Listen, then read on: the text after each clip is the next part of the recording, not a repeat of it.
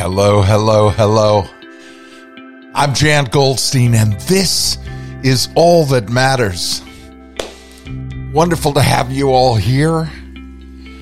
Please do go check us out on jangoldstein.com for the novels and nonfiction books and blogs and, yes, this podcast. And thank you, whether you tune in from Apple or Spotify or wherever you're finding us online.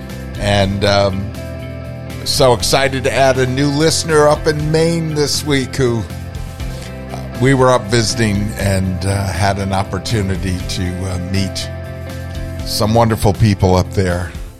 What a great place to be. But I'm here to ask you a very specific question. And that is, where is the most unusual place you have ever met somebody? I don't necessarily mean what country, although it could be in a different country, a different state, a different region. But I'm just wondering, think about that. The most unusual meeting place you've ever had. I once knew someone who met on the top of a mount in Korea, where they have locks of love up on the top and I've talked about on this podcast. But perhaps one of the most unusual places I've ever heard of two people meeting is in the middle of a frozen lake. Yes, you heard me right. The middle of a frozen lake. What's happening right now is our lakes and rivers and so forth are not freezing as solid as they used to. We're going through some of our warmest winters. Even though you may have a cold snap, we're going through one of our warmest winters, we're told, on record. And climate change is real, and there's a lot happening that is affecting nature. Used to be in Vermont, we'd play pond hockey classics on the frozen ponds and frozen lakes, and yet recently, I know just this week, one was canceled in Vermont, where I'm from.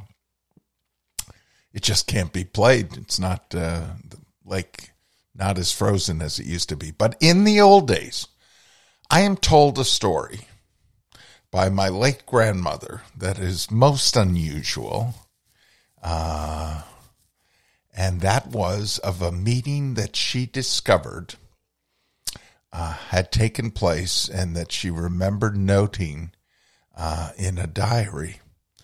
And this was a meeting that took place on Lake Champlain. Now, in those days, back in the old days when these things happened, my grandfather on my mother's side, Alfred Butterfield, was a country doctor.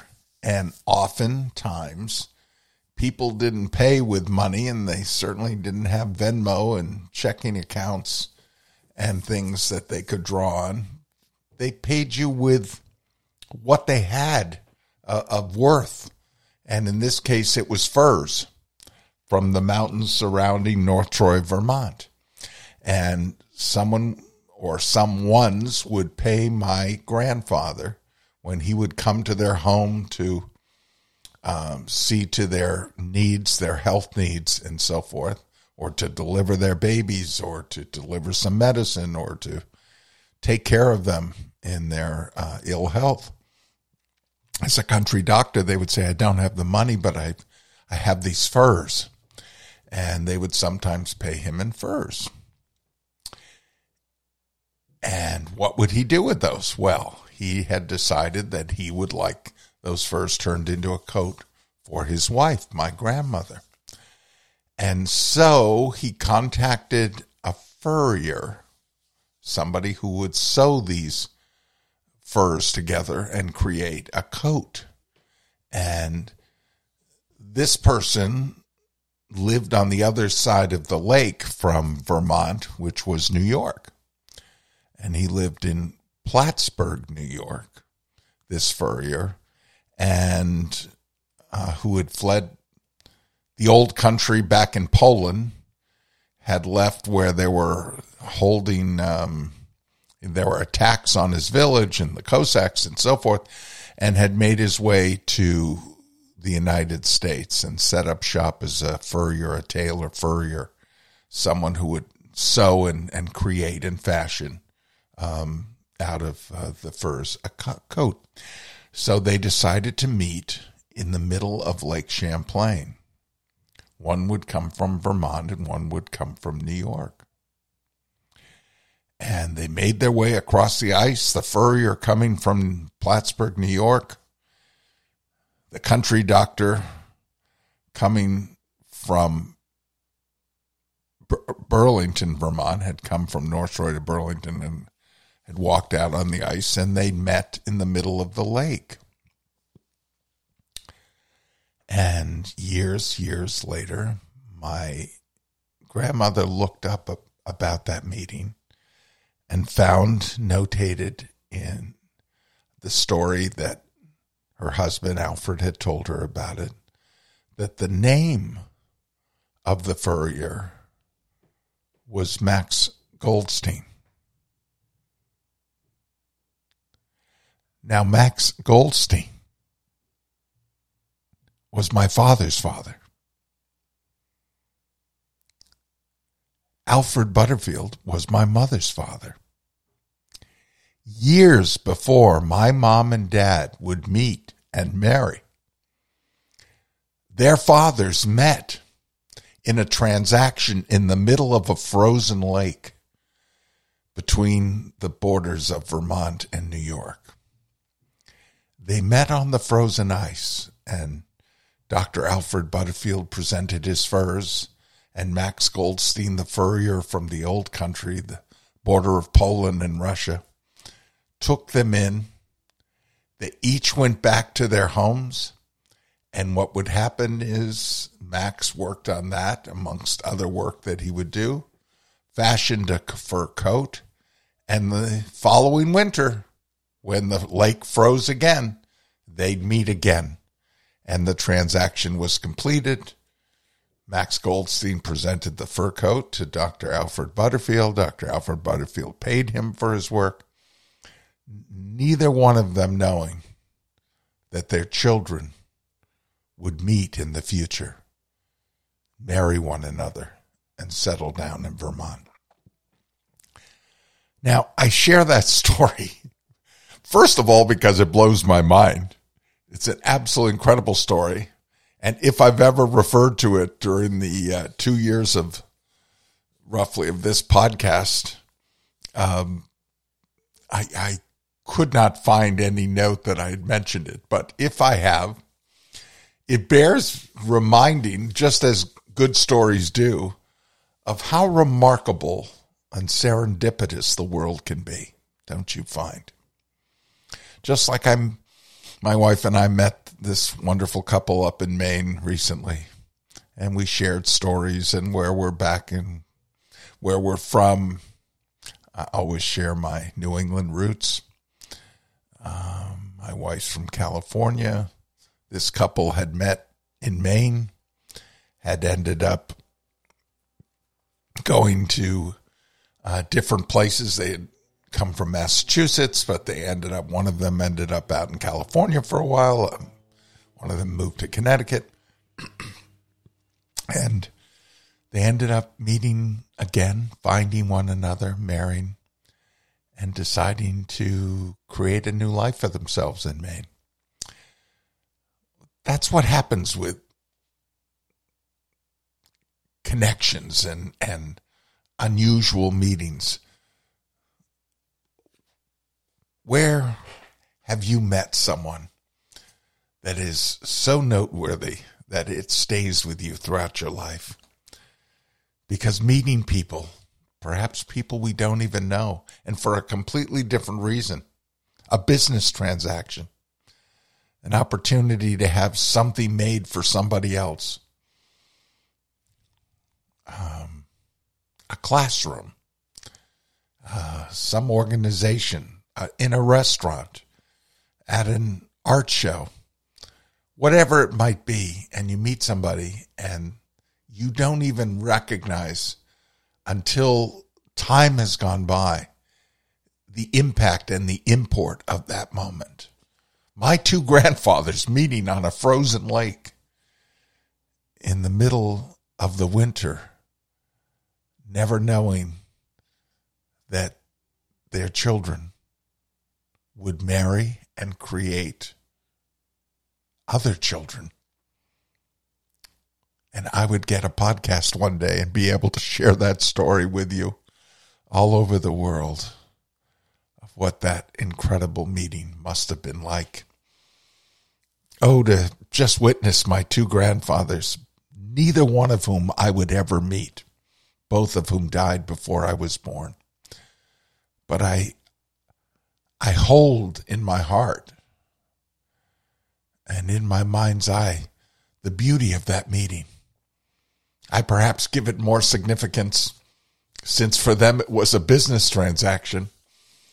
I give it the significance that the past can sometimes serve as a foundation for our future. I give it a significance because of what I know about what happened years later, where their son and daughter met and married and changed certainly my life.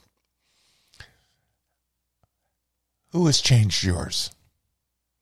What meeting has had an import that you didn't see at the time and perhaps you see now? Perhaps you have stories of relatives meeting who wouldn't have known what the future would hold, or others of significance who weren't significant at that time but would come to gain in significance in your life. I think looking back allows us not only the opportunity to revisit painful memories, but to relive where potential took place in our past that would bear fruit in the future. And it's that emphasis, it's that reframing of the past that I want to concentrate on this week.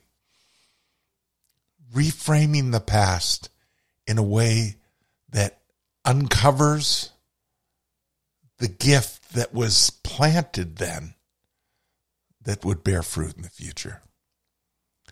Two people meeting whose progeny would join together and create a family. Think about your family. Think about the work you do, the people you're around, the artists you encounter along the way, the everyday person who perhaps pauses and says something to you that changes your life. My wife said to this woman we met in Maine, she quoted her from David Whyte, who I featured in last week's podcast, the poet David Whyte. She shared with her the saying from one of his poems, "Whoever or whatever does not bring you alive is too small for you." Whoever or whatever does not bring you alive is too small for you. In other words, why do we give our time to something that saps all of our energy and drains us? So she said that just in sharing that little moment where she said something that inspired her. And this woman put her hand to her heart and said, "Oh, I'm going to hold on to that one for a while." Said, that one really opened me up. That little saying, that little encounter in a restaurant along the road in Maine gave that woman a gift that seemed to light her up from the inside out. What are the gifts that light you up from the inside out? For me, it's having my grandmother share a story about my grandfathers and how they met unknowingly, unwittingly, for a perfectly mundane transaction of turning fur into a coat and a coat into warmth. and the warmth that would become real for our family in my mother and my dad meeting. I wish you miracles and moments and the reframing of the past like my mom and dad had. When we think about who we've met along the way, along the journey of our lives, we perhaps uncover and discover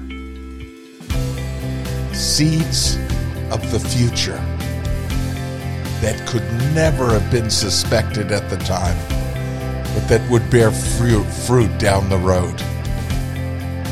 What fruit will unfold for you? What seeds have been planted that have yet to come to fruition? Perhaps this week, the coming month, the coming year. Keep planting. Keep discovering all that matters. Until next week, I'm Jan Goldstein, and that's right, this podcast is All That Matters.